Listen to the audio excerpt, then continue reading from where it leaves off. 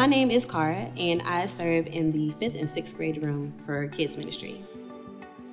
I wanted to contribute to that process of building the relationships with the kids in a way that would make them want to come. I also wanted to be a consistent leader so that I could create a representation in our classroom where kids could see leaders that also look like them.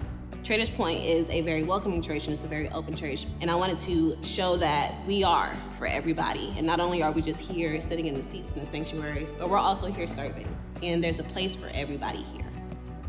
The 5th and 6th graders are amazing. I get to watch them go into middle school. So I get to watch them transition into being a little bit more mature. They get to go into their teens now. They have questions. They want to know answers. They're actually engaging and intentional about building their relationship with God. And man, there are some kids who knew more than me. I think what people get stuck on is that they don't know the answers. You don't have to know the answers. Find out together, because now this is contributing to your growth too. And you're here to teach, but that doesn't mean that you're also not there to learn. They just need someone to show up. We might be the only person who asks them how their day was today. They just want someone to care. And everything else, you can learn together. I wasn't really sure in the beginning if it was going to make a difference. Being invested and being consistent, you're not always going to see an immediate payoff.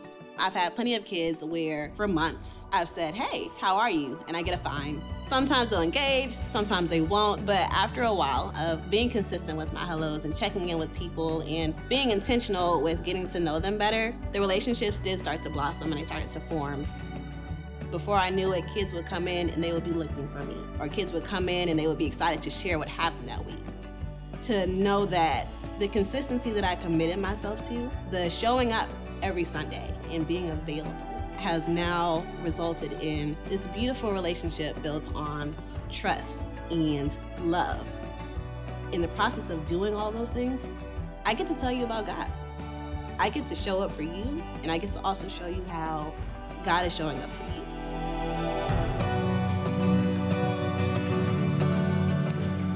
All right, hey, can we celebrate Cara? At all of our campuses, celebrate her, as well as all of the people who serve and to make a difference. And we get to hear not just the how, but the why they make a difference and why it is important to them. And we're so grateful for everybody who steps in and serves around here. And we know that there's a few people, many people who probably are desiring to step in and make a difference in some way. And so at each one of our campuses out in the lobby, we have serve tables there. We would love for you to stop by there on your way out, connect with us, and then we'd love to help you take your next step in getting connected to serve as well, all right? Well, as I said, my name is Kyle. I get to serve as the downtown campus pastor. I am very excited to be here with each and every one of you today.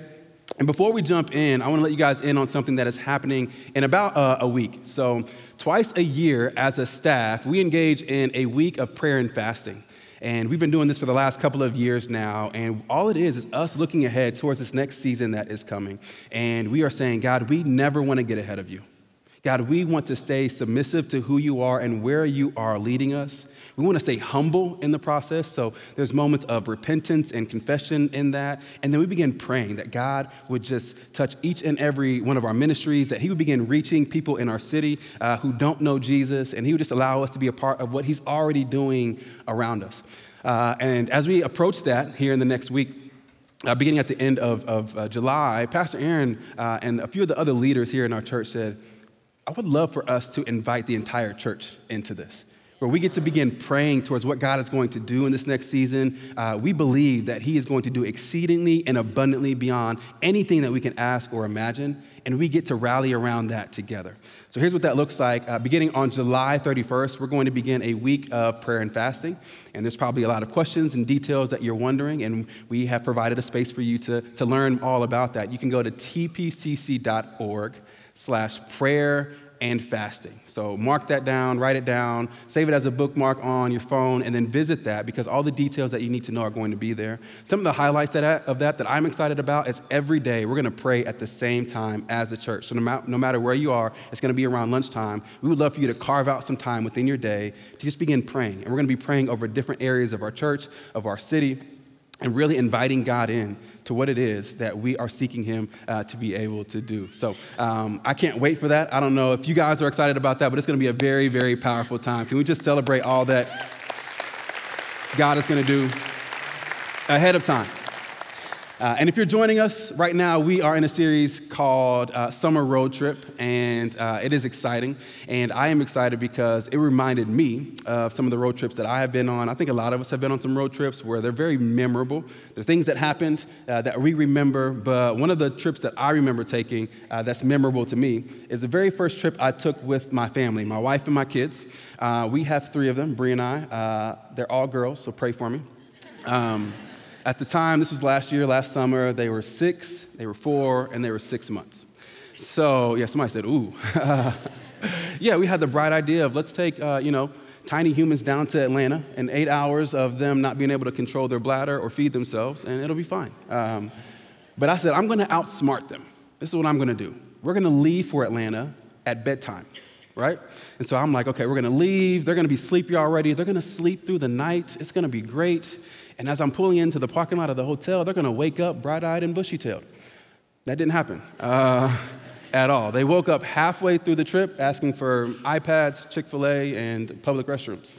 But it was a great time. We had a remarkable time as a family. This is a few pictures of us. This is us pulling into the parking lot of Chick-fil-A.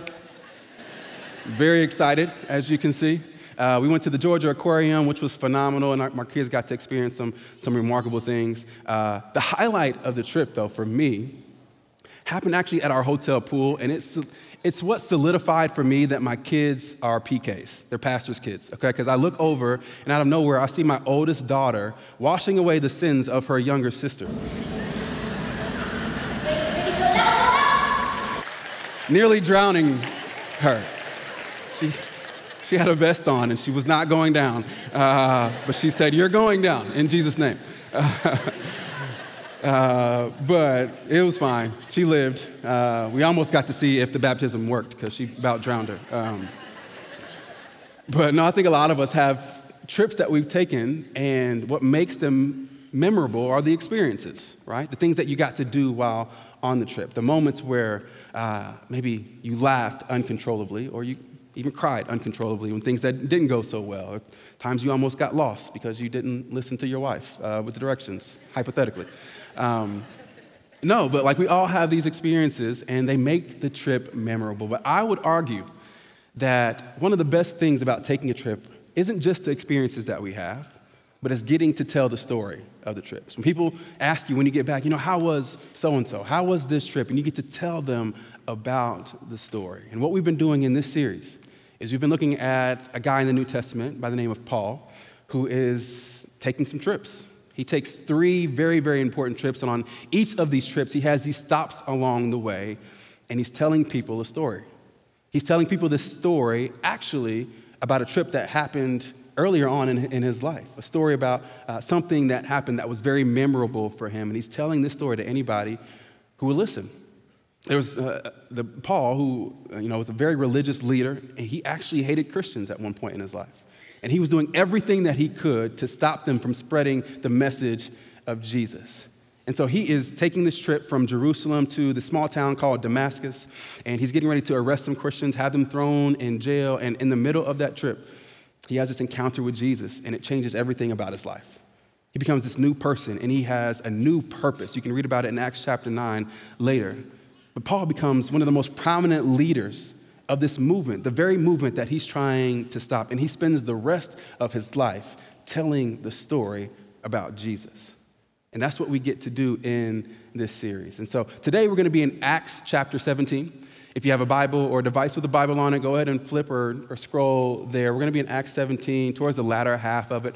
To give context, last week we saw that Paul made his way to 2 towns. One is called Thessalonica, the other is Berea. And Paul and his squad, they get ran out of both of those towns. And so what Paul's friends say is they're like, hey, Paul, go ahead to the next town. Go ahead to Athens, and we're going to catch up with you later. So that's where we're going to pick up in verse 16 of chapter 17. While Paul is waiting for his friends, this is what happens. Verse 16, it says, while Paul was waiting for them in Athens, he was deeply troubled by all the idols that he saw everywhere in the city. And he went to the synagogue to reason with the Jews and the God-fearing Gentiles, and he spoke daily in the public square to all who happened to be there. So we're going to pause right there Unpack this a little bit. Paul is waiting for his friends, and my man decides to do a little bit of sightseeing. Athens was this vibrant, eclectic city that had a lot to offer. And so Paul's like, hey, I'm going to go out. I'm going to hit the town. So here he is in this beautiful, beautiful city that has a lot of rich history, and it's like one of the cultural and intellectual centers of the world. I mean, he's walking some of the very streets that philosophers like Plato and Aristotle likely walked at one point. But the crazy thing is, as he's doing that, he's not even really remotely concerned with that. All he can focus on is the fact that there are all these different shrines that exist around the city of Athens. Everywhere he looks, there's these different temples and these altars that have been erected and built to honor all of the gods that the Greek people worshiped. And there were a lot of gods, hundreds and hundreds of gods that they worshiped. There's even this quote, the ancient quote that says that in Athens, there are more gods than men. The city of Athens itself is named after one of the goddesses, Athena. And so Paul he's seeing all of this, and I don't know if you caught his response, but it says that he was deeply troubled. As he's looking at all of these different shrines and these altars that they have built to these gods, it says that he's deeply troubled. He's grieved in his heart. There was this sudden emotion that was elicited within him because of these false gods that these people were looking at and worshiping. And he was so sorrowful and grieved and broken over it. And as I was reading, I was like, man, that's inspiring that Paul is doing all of that. And he felt this way in response to all of this idolatry that was taking place. And it was almost like in that moment, as I was feeling that, the Holy Spirit just kind of subtly whispered to me, like, Kyle, do you feel that way? Kyle, as you look out into the city and you see all of these different things that people are worshiping, yes, there's not necessarily temples and there's not necessarily these monuments dedicated to these gods that people are serving, but there are these gods that people are serving outside of me. Some of the very gods that at one point in time, Kyle, you used to worship, the gods of sex and money and the God of power. Kyle, do you feel the same way? Kyle, do you know that these people are chasing after all of these things, trying to attain fulfillment, but it's fleeting and it's momentary. But all along, here I am trying to have this relationship with them. Kyle, do you see the city? Do you see the gods that all of these people are worshiping? And do you care? Do you care enough to do something about it? And that was a convicting and sobering thought that God placed on my mind. But I was encouraged as I continued to read because Paul, he doesn't allow that internal emotion to grieve him that he doesn't do anything about it. He actually moves it into action. And as you read, you see that he begins to interact with all these people. He went to the synagogue and had a conversation with the people there, but he also went out into the marketplace and he started having conversations with people out in the marketplace. And I love that. I love it because Paul was reminded of the mission that he was on. The emotions that he felt, the grievances that he had, it reminded him of the mission that God had given him. And the same is true for us. Jesus has given us a mission, and that's one of the things that we can take away. If you're taking notes, I want you to write this down. Jesus establishes our mission. Jesus establishes our mission. We learned about that last week. Pastor Bart reminded us of what that mission actually is. It comes out of Matthew 28, where Jesus says, hey, all authority has been given to me. Now go. Go and make disciples, baptizing them, teaching them to obey all that I have commanded you. That is the mission that we have been given. And we are to look out and to see that the harvest is ripe for that mission. But similarly, I think just as we can look out at the city and we can be grieved over it, or our communities and be grieved over it, there was another thing that I feel like God was saying to me in this moment too. And he was saying, but Kyle, don't forget first to look inwardly. Because our own hearts can be city of idols. Our own hearts can be drawn away from the true God. And we can begin to worship these things outside of God, looking to them to bring us momentary pleasure. So God was saying, hey, first, I need you to do the heart work that's in your own heart. Submit that to me, do the confession and the repentance to me, and then allow that to move you to this awareness of how people are looking for me, but they don't even know that they're looking for me. And let that set you on mission. And so we, like Paul, have this opportunity as we feel that brokenness in our own hearts to then take that to other people and to enter into relationships and into conversations, real conversations with real people. We don't get into arguments on the comment section of social media or with truth. While I think social media has its place, no, we enter into real conversations with real people, and we seek to live out that mission with grace and humility and love. And so I would love for us to keep reading because Paul goes in depth about what this actually looks like to have these types of conversations as he enters into the marketplace. Look at what happens in verse 18. It says, he also had a debate with some of the Epicurean and Stoic philosophers. Look at this. When he told them about Jesus and the resurrection, hold on to that. They said, what's this babbler trying to say with these strange ideas he's picked up? Others said, he seems to be preaching about some foreign gods. And so I don't have time to go into the depths of Greek philosophy, nor do I want to pretend to have the intellect and the intelligence to be able to do so, but I will kind of break down what we see here. The Epicureans, they believed that there was a God that existed, but he didn't really involve himself in humanity.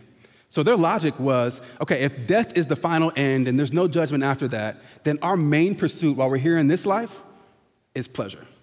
We're going to live it up. We're going to pursue pleasure to the nth degree, and nothing else actually matters. The Stoics, on the other hand, their thing was we're going to put logic over emotion.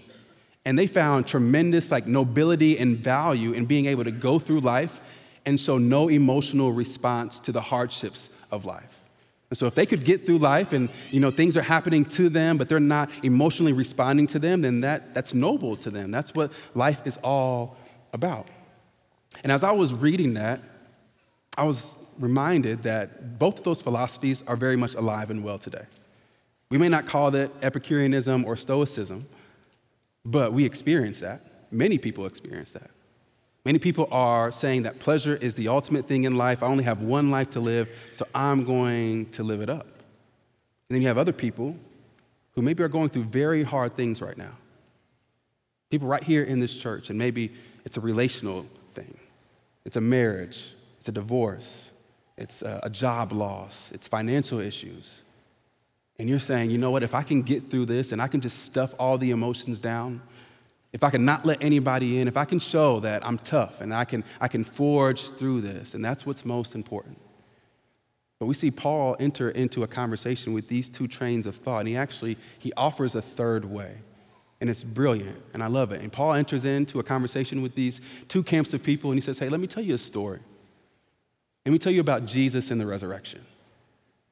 Let me tell you that there is this man who left heaven, and this man that came to earth. Let me tell you that there is this man who lived a perfect and sinless life. And do you know what that perfect and sinless life got him? It got him nailed to a cross. And on that cross, he sacrificed himself and atoned for each and every one of your sins, the sins that separated you from your heavenly Father. And then that man Jesus was taken down from a cross and he was put into a grave. But guess what? This man Jesus, he wasn't just some good moral teacher. This man Jesus, he wasn't just another prophet or some good person that lived out and taught all these great values. No, this man Jesus claimed to be God. And then he proved his claim by raising from the grave 3 days later, restoring your relationship with your heavenly Father. And now you get to partake in the peace and the hope and the grace that God has designed for you to have this entire time. Let me tell you this story. That is the story that he began to tell, and it began to change everything. And so just like Paul preached on Jesus and the resurrection, not only does Jesus establish our mission, but Jesus is our message. Jesus is our message, nothing else. Everything we do and everything we say as followers of Jesus points to Jesus and the hope that we have that is available in him and him alone. And here's why that's important. There is no shortage of other messages that are out there today. Open your social media app, browse the internet, open a book. There are tons and thousands of messages that are screaming for our attention, that are proving or trying to prove that other things in this life actually matter. I mean, you have the self-help, you have the prosperity, you got horoscopes, you got all these different things that are clamoring for our attention. And they're all this messaging that's promising something that ultimately, I promise you, will leave you empty. But the message of Jesus and his resurrection is the only message that says God sees you and loves you and proved it by leaving heaven to come here and die for you. And it is the only message that offers the power to redeem and to save and to restore those who are lost and hurting and broken. The only message that exists. And I know that from experience. I know that because that's my story. That's how God got a hold of me. He got a hold of me in college. And it changed my life forever as somebody preached the gospel to me. And I said, okay, I'm going to give my life. If this is true, I'm going to give my life to it. Because I was chasing after everything. I was Epicurean and Stoic. I was epistoic. I didn't say apostolic, I said epistoic. But Jesus changed everything. And I began praying and fasting that he would allow me to just tell the story to people around me. I began praying and fasting that God would get a hold of their hearts, family members and friends. And that's what happened. One by one, I started to see the domino effect that started to happen. And years later, my brother would begin to follow Jesus and give his life to him and be baptized. He's here today, right here in the front row.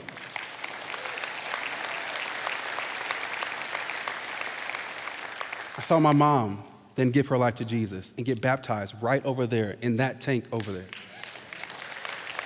I saw my sister give her life to Jesus and get baptized in that very same tank as well. Like one by one, as the story was told, he began to work. The story is powerful. As Romans 1:16 says, the gospel is the power that saves.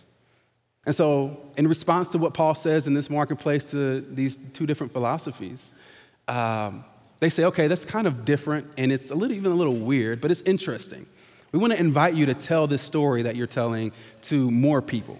So they invited him to this place called the Areopagus or Mars Hill. And it was this place up on the hill in Athens where pretty much people just sat around and talked about the latest trends and the ideas and gossiped all day, kind of like the TMZ of our day. That's what they did. They said, hey, come up to this place called Mars. We want you to tell this story to all these people who sit around talking about philosophies all day. And so in verse 22, this is where we pick up, Paul does it. Look at what it says. It says, so Paul, standing before the council, addressed them as follows. He says, men of Athens, I notice that you are very religious in every way. For as I was walking along and I saw your many shrines, and one of your altars had this inscription on it, to an unknown God. This God, whom you worship without knowing, is the one I'm telling you about.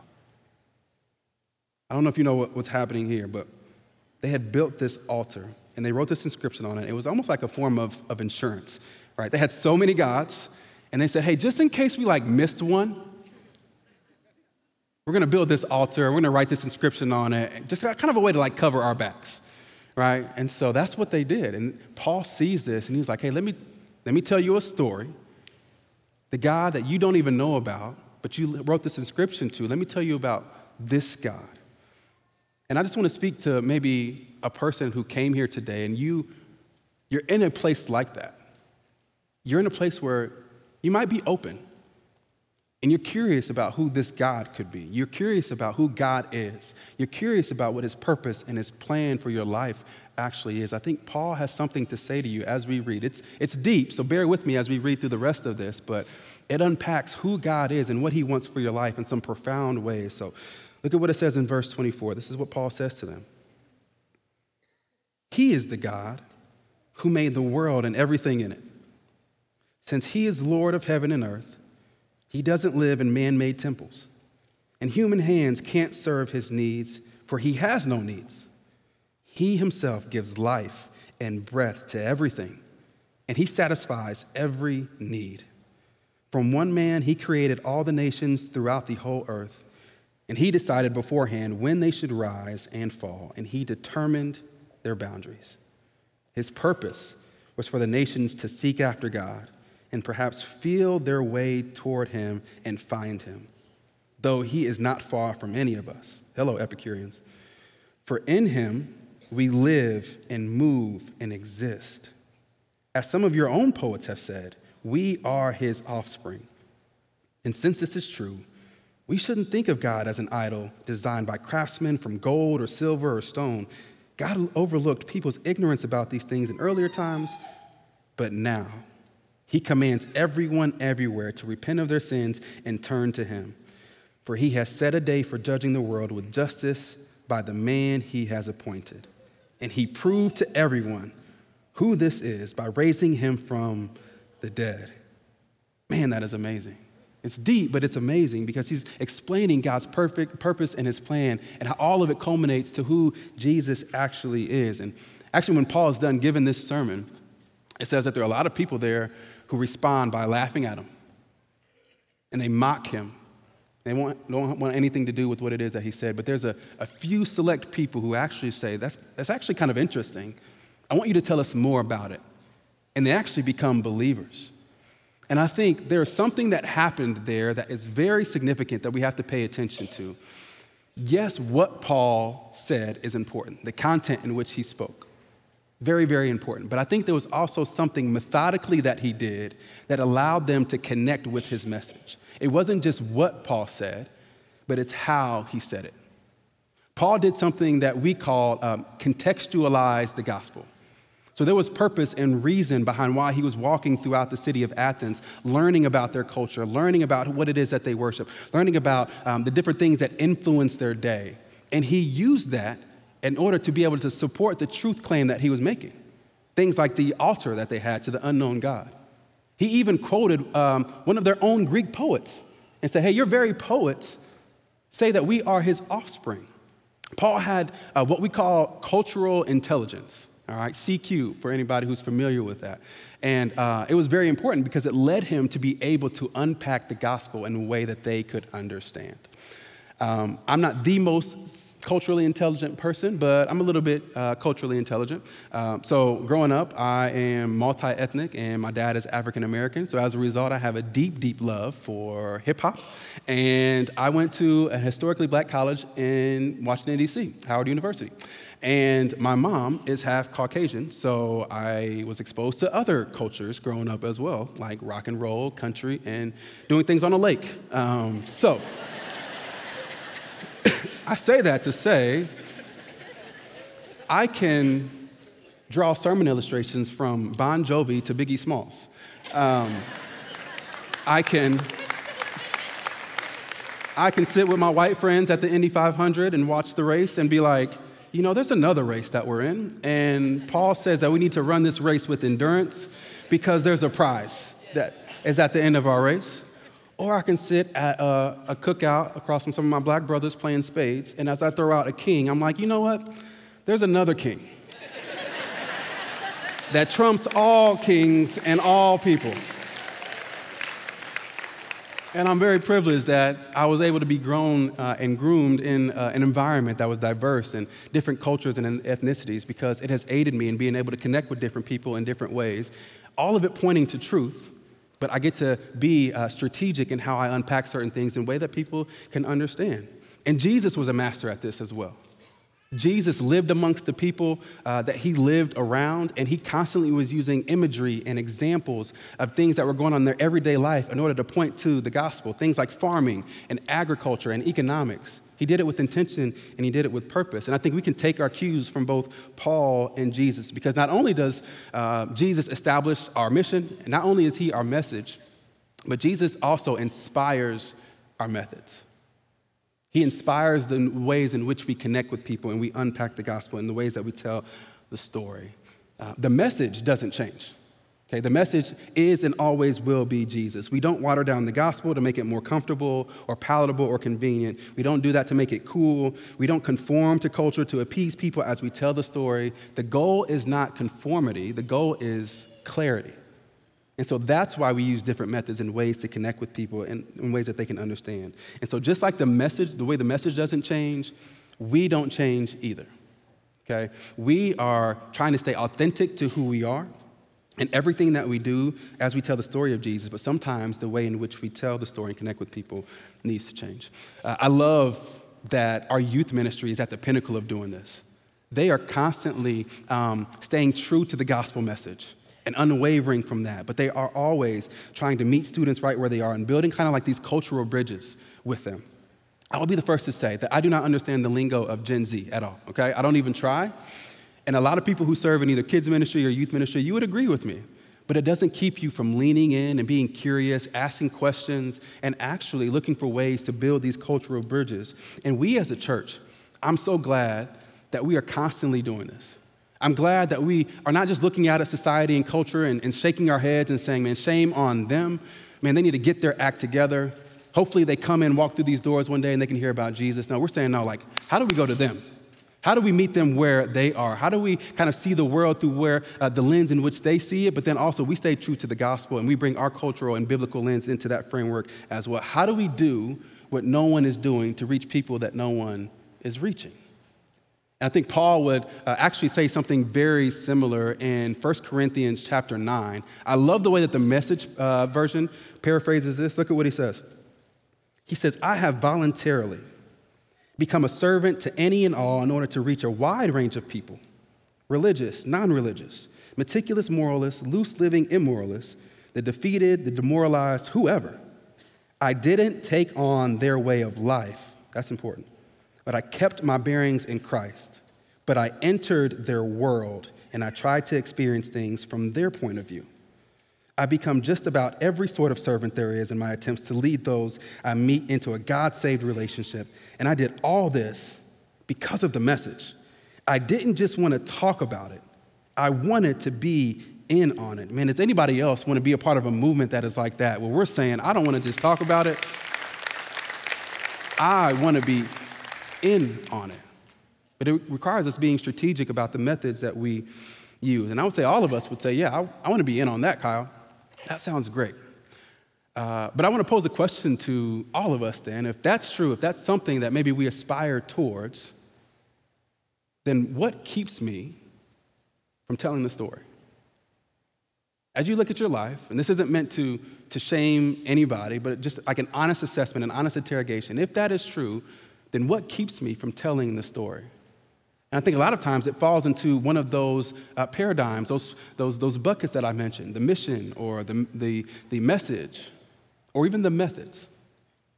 And so for some of us, maybe it's the mission. And you would say, you know what, if I'm honest, I am not bought into the mission.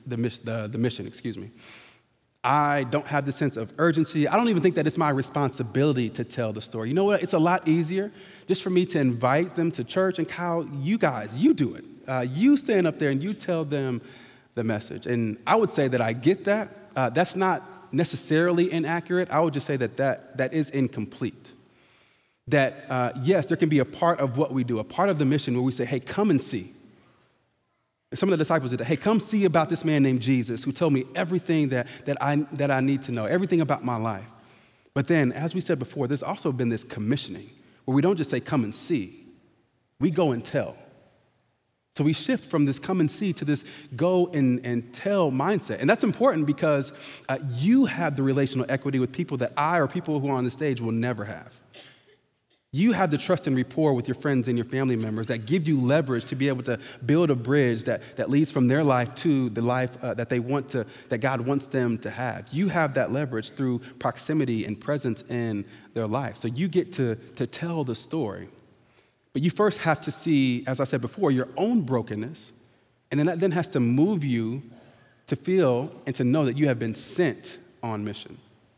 I love the way that Pastor and author Leonce Crump said this in his book, Renovate.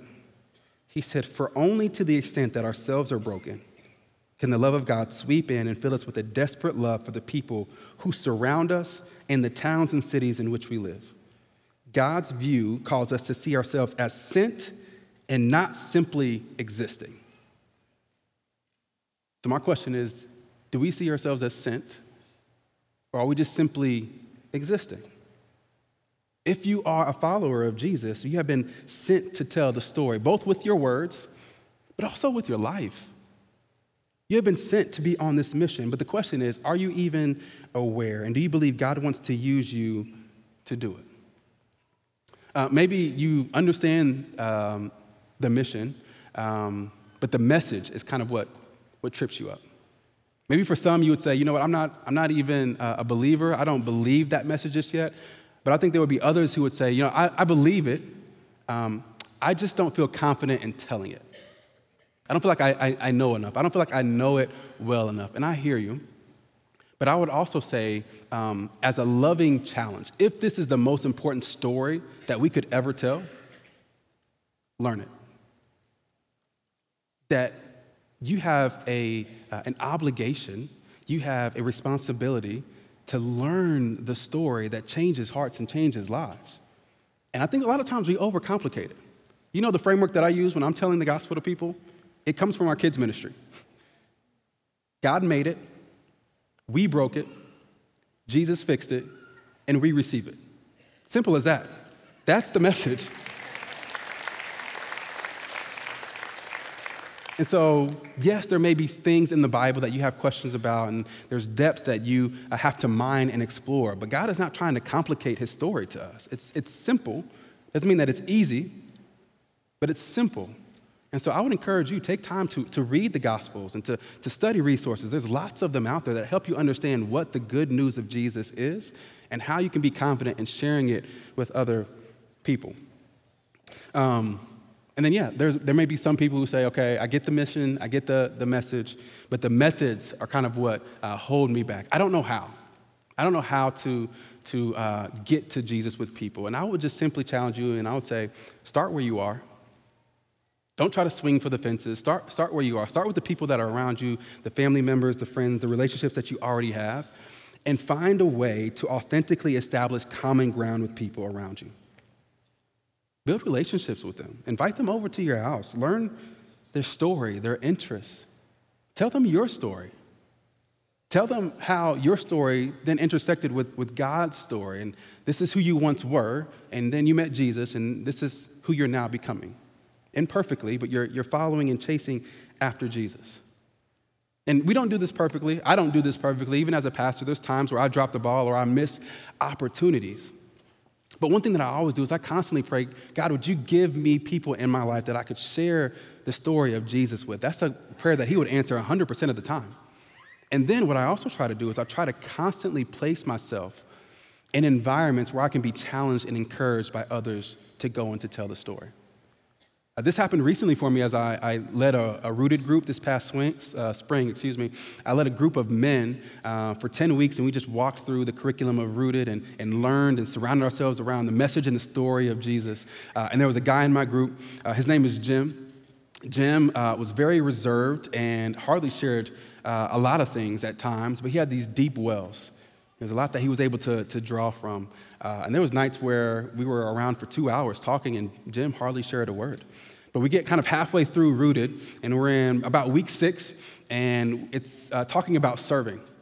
And it's about serving both inside the church and outside of the church. And Jim comes back, and he's like, hey, man, I want you guys to know that, I've really been digging into this, and I really feel like God is calling me to something more in my life, to be able to serve other people. And he's like, I just started, having a conversation with the homeless guy who sits outside of my job every day. I started just asking him his name, his story. I give him some money from time to time, and I just ask him questions about who he is. And then he said, and I'm thinking about inviting him to church. I'm thinking about going and actually picking him up and bringing him with me. And we're all encouraging him, but we didn't know what was going to be the result of that. And then the following week, he brings his friend, Fred, into the doors of our church. Both of them hear the exact same message. Both of them come down front to me for prayer after service, both erect, just bawling. 2 different people in 2 totally different seasons, both equally broken, but both chasing after Jesus. And they've developed this friendship. And you know what Fred said? Fred said, man, I'm so glad that Jim built this relationship with me. I'm so glad to have this friendship. And I'm also glad he brought me into this church. I've never felt so seen and loved and valued. And I'm going back to my corner, and I'm going to read the Bible. And he has been bringing Fred to church every single week after that. Fred has not missed a service. But what happened after that first visit is Jim took Fred out to get some food. He took him shopping, and he said, hey, I would love to just know more about your life. And they spent time driving throughout the city. And Fred was showing Jim just different places that he grew up in life, different jobs that he had. He was introducing him to some of his other homeless friends. It was a relationship that was built. And Jim started where he was. He wasn't going out trying to swing for the fences. He was just saying, okay, who is already around me that I can build a relationship with? And then I can begin to ask them their story, learn about who they are, share about who I am as well, and share what Jesus is doing in my life. And I think that's something that contextually all of us have the opportunity to do. It's to start where we are and watch how God honors that. But I think there's also just another camp of people who would say, I get the mission, I get the message, I get the methods, but honestly, I don't have the courage. I don't have the boldness to be able to share with people. I don't have the boldness to be able to share with my friends, to share with my family members. I get a little intimidated when it comes to talking about Jesus around other people just because, I don't know, they may respond the same way that they did to Paul. They may laugh at me. They may say that I'm ridiculous for believing in such things. Paul would go on from Athens to a city called Corinth. You read about it in chapter 18. And here's what we can take away. We're getting ready to look at it here in a second. But not only does Jesus establish our mission, not only is he our message, not only does he inspire our methods, but Jesus fuels our motivation. He fuels our motivation. Paul would go to Corinth, and he would run the very same play. He would go into the synagogue, and he begins to have the conversation with the Jewish people there and some Gentiles that were also there. And they laughed at him. They ridiculed him. They spoke harshly against him. And I would imagine that Paul is feeling very discouraged in this moment. The scriptures actually say that as he was leaving out of the synagogue, he shook the dust off of his feet and said, you know what, I'm done preaching to you Jewish people. I'm going and taking the message of Jesus to the Gentiles. It was his way of saying, I'm washing my hands of the blood that's on your hands. And I would imagine that as he's feeling discouraged, he's kind of questioning and wondering, do I still continue to do this? Do I stay on mission? Do I still continue to preach the message of Jesus? Do I use these methods that involve me building these cultural bridges with people? And we see that he has this vision. And Jesus says these very words to Paul. In Acts 18, verse 9, he says, don't be afraid. Speak out. Don't be silent, for I am with you. And no one will attack you or harm you, for many people in this city belong to me. So Paul stayed there for the next year and a half, teaching the word of God. And church, I'll just say that God is saying something very similar to each and every one of us. Yes, I know it may be intimidating. Yes, I know it may be fearful. Yes, I know you may get discouraged at times. And as you're thinking there, you're like, yeah, Kyle, you don't know my friends. You don't know my family members. You don't know what it's like to have that conversation at Thanksgiving with my cynical uncle who hates Christians and has everything against the Bible and all this. You don't know what it's like. And God is saying, he belongs to me. I have many people in this city that belong to me. Guess what? They just don't know it yet. They just don't know it yet. That classmate that you have that is always talking about you and gossiping and you're scared to share Jesus with them. They belong to Jesus. They just don't know it yet. That coworker that works down the hall from you that, if you're being honest, you don't really care for. They belong to Jesus. They just don't know it yet. That family member, that friend, the person that you have counted out in your life and you're saying there's no way that God could get a hold of them. God looks at them and says, yep, them. I have many people in this city. They belong to me. We just don't know it yet. And I pray that encourages us. I pray that we know that we don't have to have all the answers. We don't have to have all of our theological T's crossed and I's dotted. All we have to believe in is the power of Jesus and the very words that he said to Paul, I am with you. And that is enough. That is enough for each and every one of us to take this story, the best story that ever existed, and tell it to a lost, broken, and dying world who is searching for answers, who is feeling their way through life, trying to find fulfillment and meaning. And God is saying, I'm the one that they want. Tell the story to them. I am with you as you do it. They belong to me. We just don't know it yet. And so I pray that as we enter into this last song, I want us all to stand to our feet and get ready to worship. I pray that as we sing this song, that it's falling on fresh ears and fresh hearts, that we know that we serve a God who revives. We serve a God that renews. We serve a God that wants to reach the deepest, darkest areas of this city.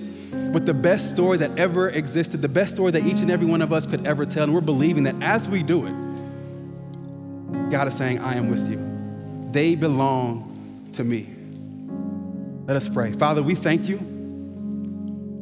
God, we thank you for the best story ever. God, we thank you for the gospel, the good news. And God, your word says that blessed are the feet of those who bring that good news.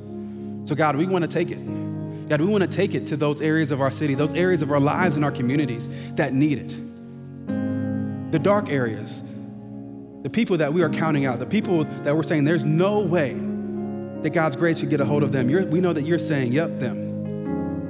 Build those bridges, build that relationship, tell the story, be hospitable, show love, show grace, tell the story. Because there is a mission, the most critical mission on the face of this earth that we are to be a part of, and we get to join in and partner with you as we do it. So God, I'm praying right now that we would believe that you are the God of revival, that you would come awaken this city, that you would awaken your people, God, and that you would use us to do it. That we would give all the glory to you as that happens, pointing to you over and over again because you are our message, Jesus. And may we be emboldened and motivated by you as we take this message to a lost, dying, and hurting world. And may you get all glory, honor, and praise as that happens. Jesus, we thank you and we love you. It's in your perfect and matchless name that we pray. And everybody said, amen, amen.